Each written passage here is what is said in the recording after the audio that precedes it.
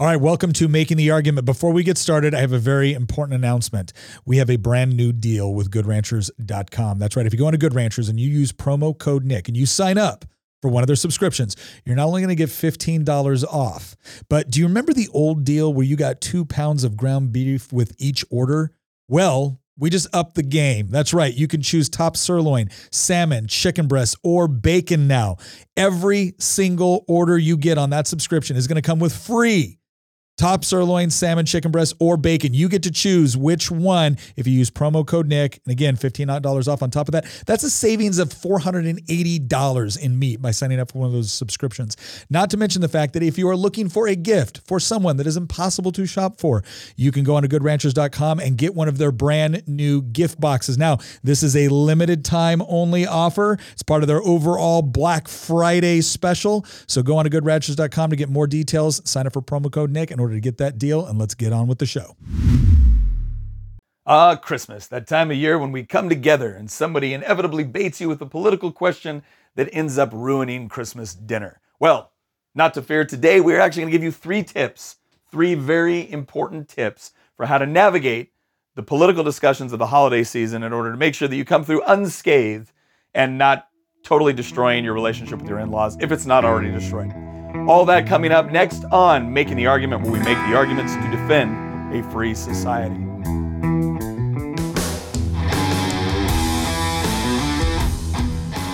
All right, first thing is first. And I have to do this because it's a really good friend of mine. And because there are some of you that are going to listen to this podcast today or maybe even potentially tomorrow on Christmas Eve and think to yourself, oh my gosh, there was that one friend that I forgot to get something for. And that friend is a total political junkie and they're going to need this. They're going to need this, all right? So it's called BillBrief.com. BillBrief.com, Bill Brief. Sent by a good friend of mine, Laura. She's done a lot of work in politics.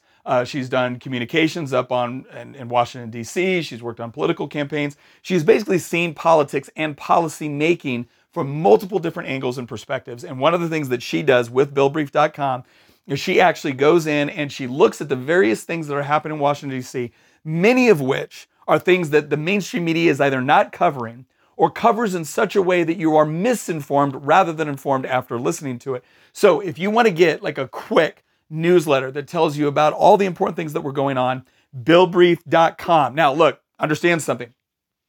She doesn't pay for our show. She didn't pay for a promo. She didn't do any of this. I've just been so impressed by the work that she's done. And because so many of us are at a point where we don't have time to like just pour over every single bill or policy. And we just don't trust a lot of the sources that we're getting our news. And what I like about Laura is that she doesn't pull punches with the right. She doesn't pull punches with the left. She just talks about what politicians are doing supposedly on your behalf, right? And she gives you a good overview of what's taking place. So BillBrief.com. Go to that. Sign up, get her newsletter. You are not going to be disappointed. If you're tired of being misinformed every time you try to be informed, this is the place to go to be able to get some really good hot takes about what is going on in Washington, D.C. and why you should know and understand what they're doing and why they're doing it. BillBrief.com. Again, Laura's great.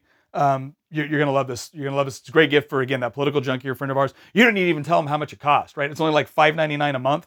You don't even need to tell them that. You can just tell them that, you have this insider friend of yours that gave you this advice and now you're hooked up and they feel like they're on the inside, which is great because Laura is actually providing some real perspective from having served within the belly of the beast in Washington, D.C. All right, BillBrief.com. Okay, let's get to our 3 points. 3 points that you need to know, that you need to observe before going into this holiday season in order to effectively engage and defend what it is that you believe. Because, right, the whole purpose of this podcast is making the arguments to defend a free society. So, what is step number 1? Well, let's lay out the scene. You are sitting there. Maybe it's Christmas Eve dinner, right? Let's do Christmas Eve dinner. You're sitting there. You're at the table. Your mother-in-law has just cooked a wonderful turkey or prime rib or whatever else it is that you have. And you're sitting around the table and you're there with your wife and your kids are sitting over at the card table with your brother-in-law's kids and everything else. And then all of a sudden, the crazy uncle, or maybe it's the sociology major that just returned from UC Berkeley, having discovered that Western civilization is evil, throws out a question or a comment or a statement that you know, at least on some level, is specifically directed at you, right? There's this expectation because maybe you're the person in the family that's a little bit more politically engaged or a little bit more willing to, fire off on Facebook. And so it's almost this thing where you know you're being baited, right? You're being baited. And should you respond, and how should you respond? And what are the multiple ways that you're going to take down this absurd argument that someone just made that clearly needs to be refuted? And here's the first thing I'm going to tell you to do. The first question that you need to ask yourself is not, how do I respond to this? How would I do this? What sort of argument do I use? What sort of approach do I take? That is not the first question you have to ask yourself. The first question that you have to do is, using your knowledge of the people in the room, of where they're at, of maybe their backgrounds, of what their expectations are during the holidays. The first question you're going to ask is, do you respond at all?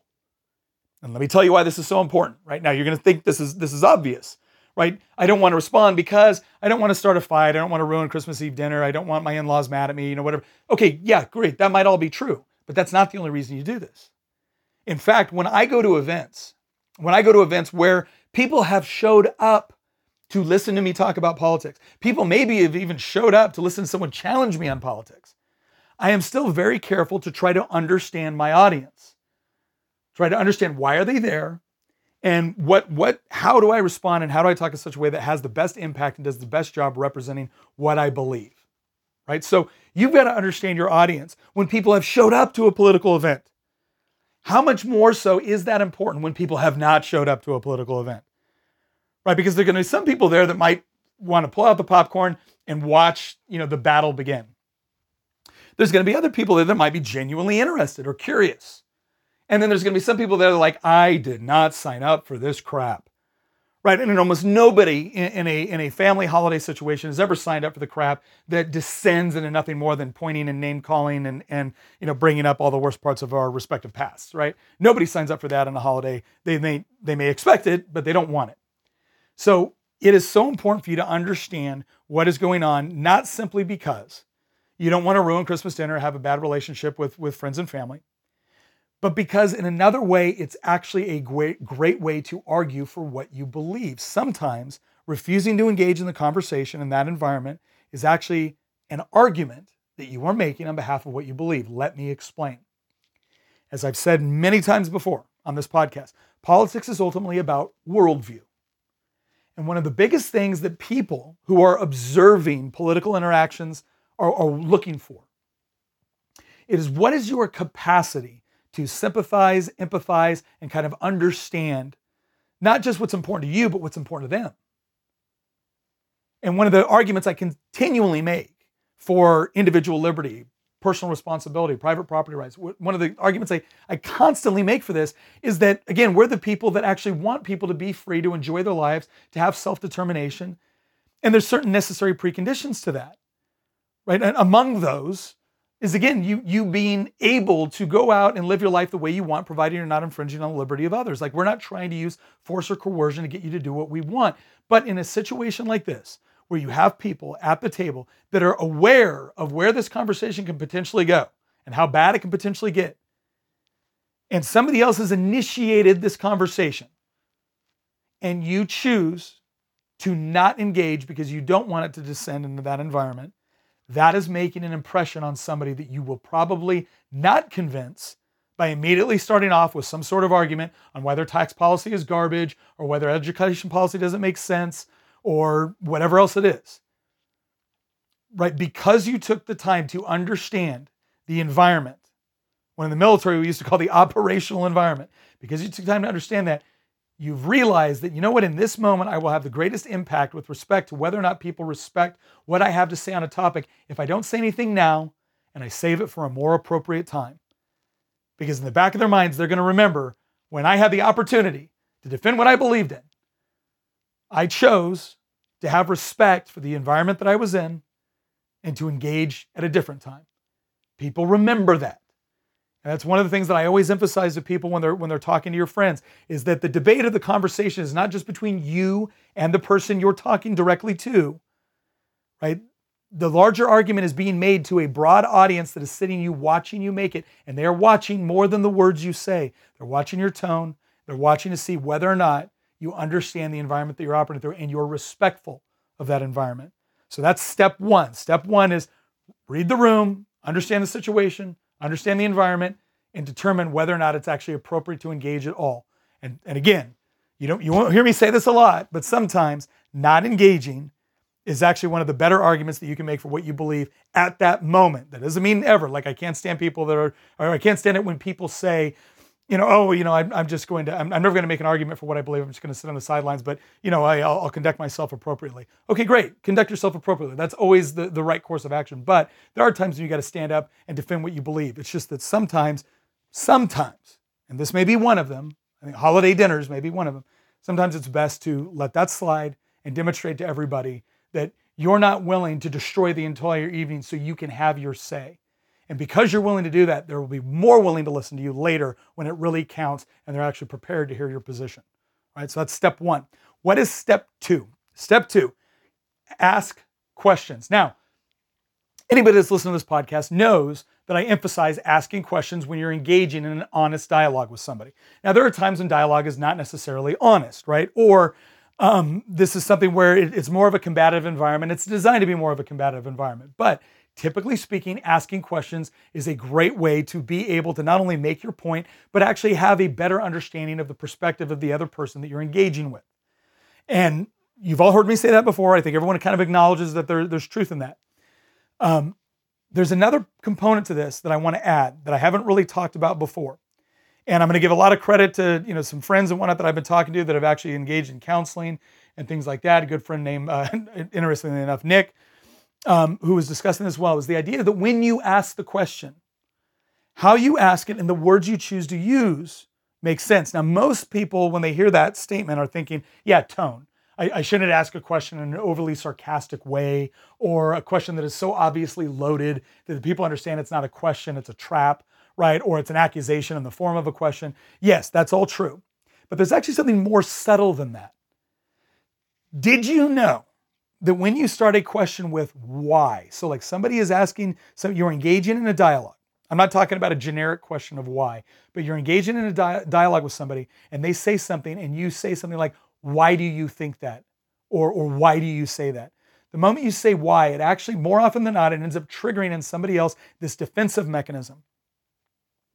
Because they don't feel that you're just questioning the statement that they made or the source that they use. They feel like they are being personally questioned, right? That their credibility is in question. If they don't answer this next part correctly, that could be harmful to them. And so now there's almost this instant adversarial mood that is created when you look at them and you say, why X? So how do you do it then? So how do you ask an effective question? And what is the differing result is when you use different terminology. So for instance, when you say what makes you say that? Or what led you to believe that? Another one that you can use is oh, that's really interesting. Where did you read about this? Or where did you learn about this? See, when you ask what, and sometimes where, but when you ask what, now all of a sudden it triggers a different part of the brain, generally speaking, where people no longer feel like you're challenging their credibility, but rather you want to have a greater understanding of how they came to the conclusion or why they said what they said or whatever else it might be. Now it's not something where it's you against them, right? Where if they don't answer correctly, you've got them or their credibility is in question. Now you guys are both essentially on an intellectual journey of discovery. You are trying to figure out why something is a particular way, and you're both moving toward that point as opposed to defending opposing positions, right? So asking what is critical to this process because again, it sets up the mindset, it sets up the necessary preconditions within the discussion to be able to have a productive one. And another key component of that, right, is before you ask that question, is you have to effectively listen. And effective listening is not, okay, I'm hearing what you say and then I'm keeping a mental track of everything that you say wrong so that when I respond to it, I can do so in such a way to where I can destroy your argument. That's not what I mean, right? It's like my good friend Nate likes to say, you got to listen with the intention of understanding, not just with the intention of responding. Because as you're listening, that's actually helping you do step one. And step one was, again, sizing up the room, understanding your operational environment. So as you're listening to someone ask a question, the mannerisms, the terms they use, the experiences, right, that they relate to the particular discussion of the statement or the question that they're asking, is giving you important insight into the nature of the question, or really the nature of the discussion. And the more you can understand about that other person and where they're coming from, or the more you can understand how this question might be being processed by other people in the room based off of their individual experiences, the better off that you're going to be on, again, arriving at a logical conclusion, arriving at the truth. So this second part of asking questions is based first in listening effectively, listening with the intent of understanding, and then asking questions both for the purpose of achieving greater understanding. So if you're confused about why they may have said something or what might be motivating a particular position, you can ask questions in such a way as to allow them to provide you insight. So instead of assuming what their motivation is or assuming where they're coming from, you've allowed them to tell you. And they feel better about the fact that they've had their say on where they're coming from and where their heart is truly at. So that's really important. It's that listen and then ask questions. But when you ask the questions, make sure that you're using words that are actually going to facilitate a better conversation and better understanding. And this goes into the third point. And this is something I saw Jordan Peterson talk about, and I thought was, at the same time, very brilliant and in some ways very convicting for me. And it's along the lines of something that my wife always says, because when I'll engage in a discussion sometimes, my wife will ask me, well, was your job to win the argument or was it to convince somebody of something? Because sometimes it can be the same thing, right? Sometimes it can be, but not all the time.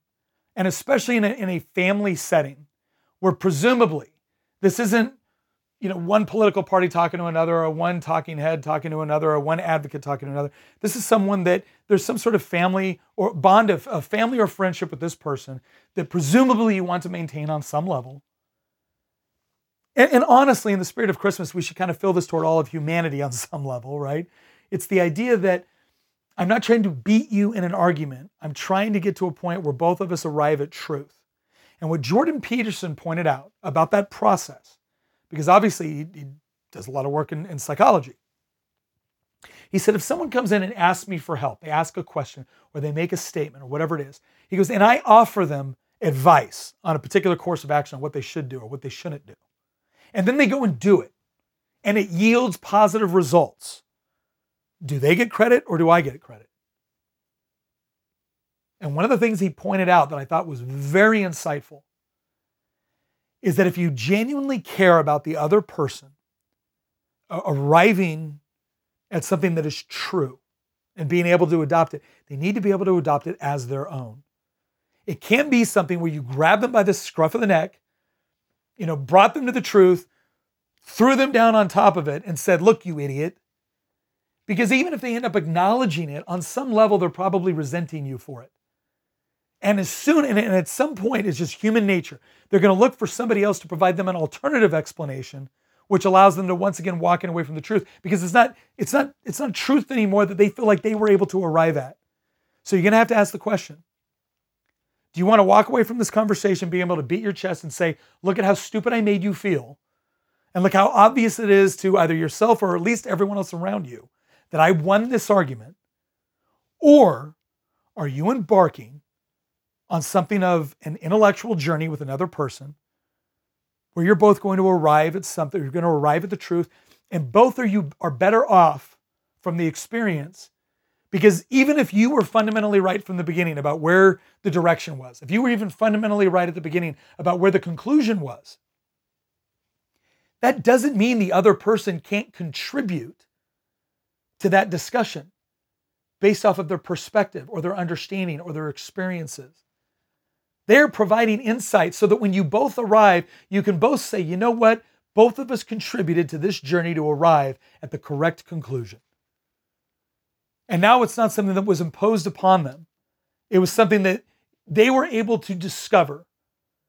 And your participation in that process is something that they're appreciative for, not resentful of.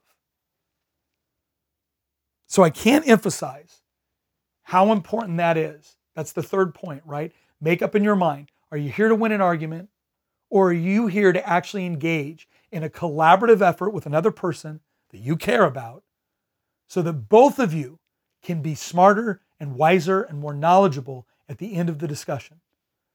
Because if you can do that, you're going to find that you not only made an effective argument for what you believe, but you did so in such a way to where people can truly adopt it as something of their own.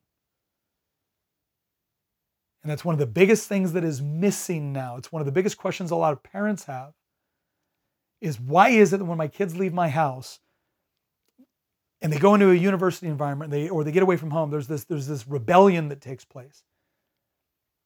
And for some people, it's a quick rebellion.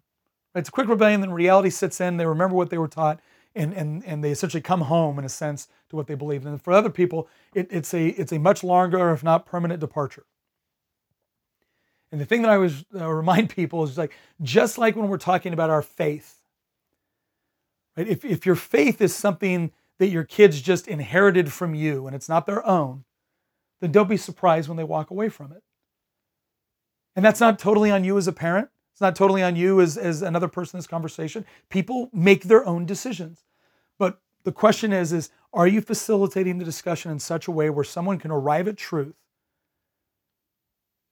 to where they truly see it as their own? And I don't mean ownership in the sense that your truth and my truth.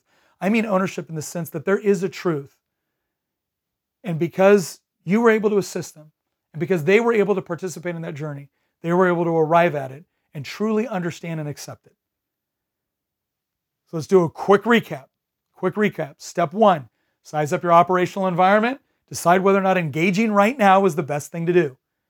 It may be that you don't engage over the holidays, and the next time that you're all together for some reason, family reunion, whatever it is, and something comes up and it's a more appropriate time, you will be shocked at the people that remembered that you were the one that was able to demonstrate and exercise a little bit of discipline because you were concerned and you cared about how everyone else felt during that holiday season instead of feeling the absolute need to engage in a hostile political debate at the dinner table. Step 2, this has to do with listening and then asking questions. So you listen with the intent to understand.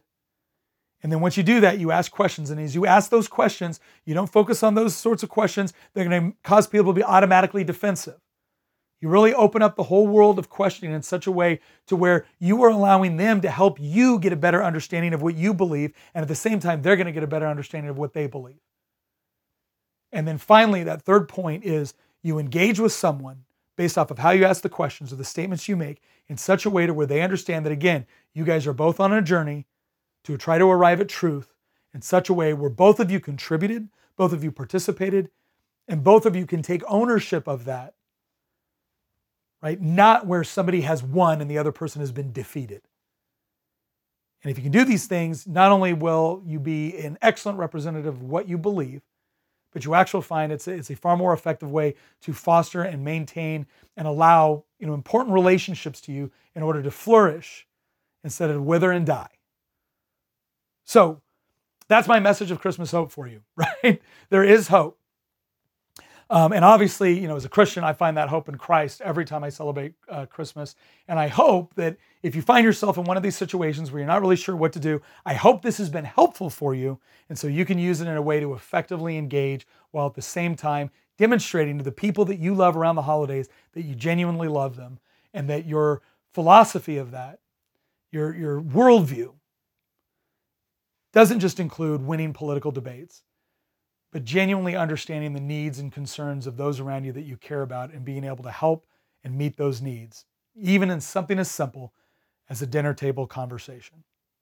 Once again, thank you for joining us and making the argument. I hope you all have a very Merry Christmas, a wonderful holiday season. And once again, if you're looking for that last minute gift that you can go online and get for your friend, billbrief.com. Again, Laura doesn't send me any money. She's not like a sponsor of the podcast. I'm doing this because I think she does excellent work. And I think that there's a drastic need for more people to be able to get information from a source that is going to give it to you straight and is not trying to manipulate you in the process. So billbrief.com if you're looking for that last minute Christmas gift. Once again, God bless you all, and we'll see you on the other side of Christmas.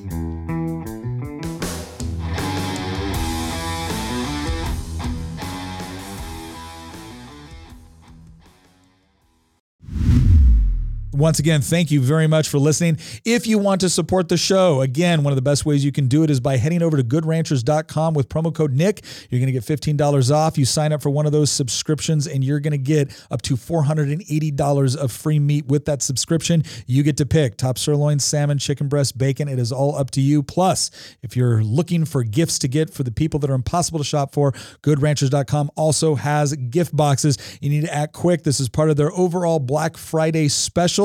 So head on over to goodranchers.com, use promo code Nick, and once again, thank you for listening.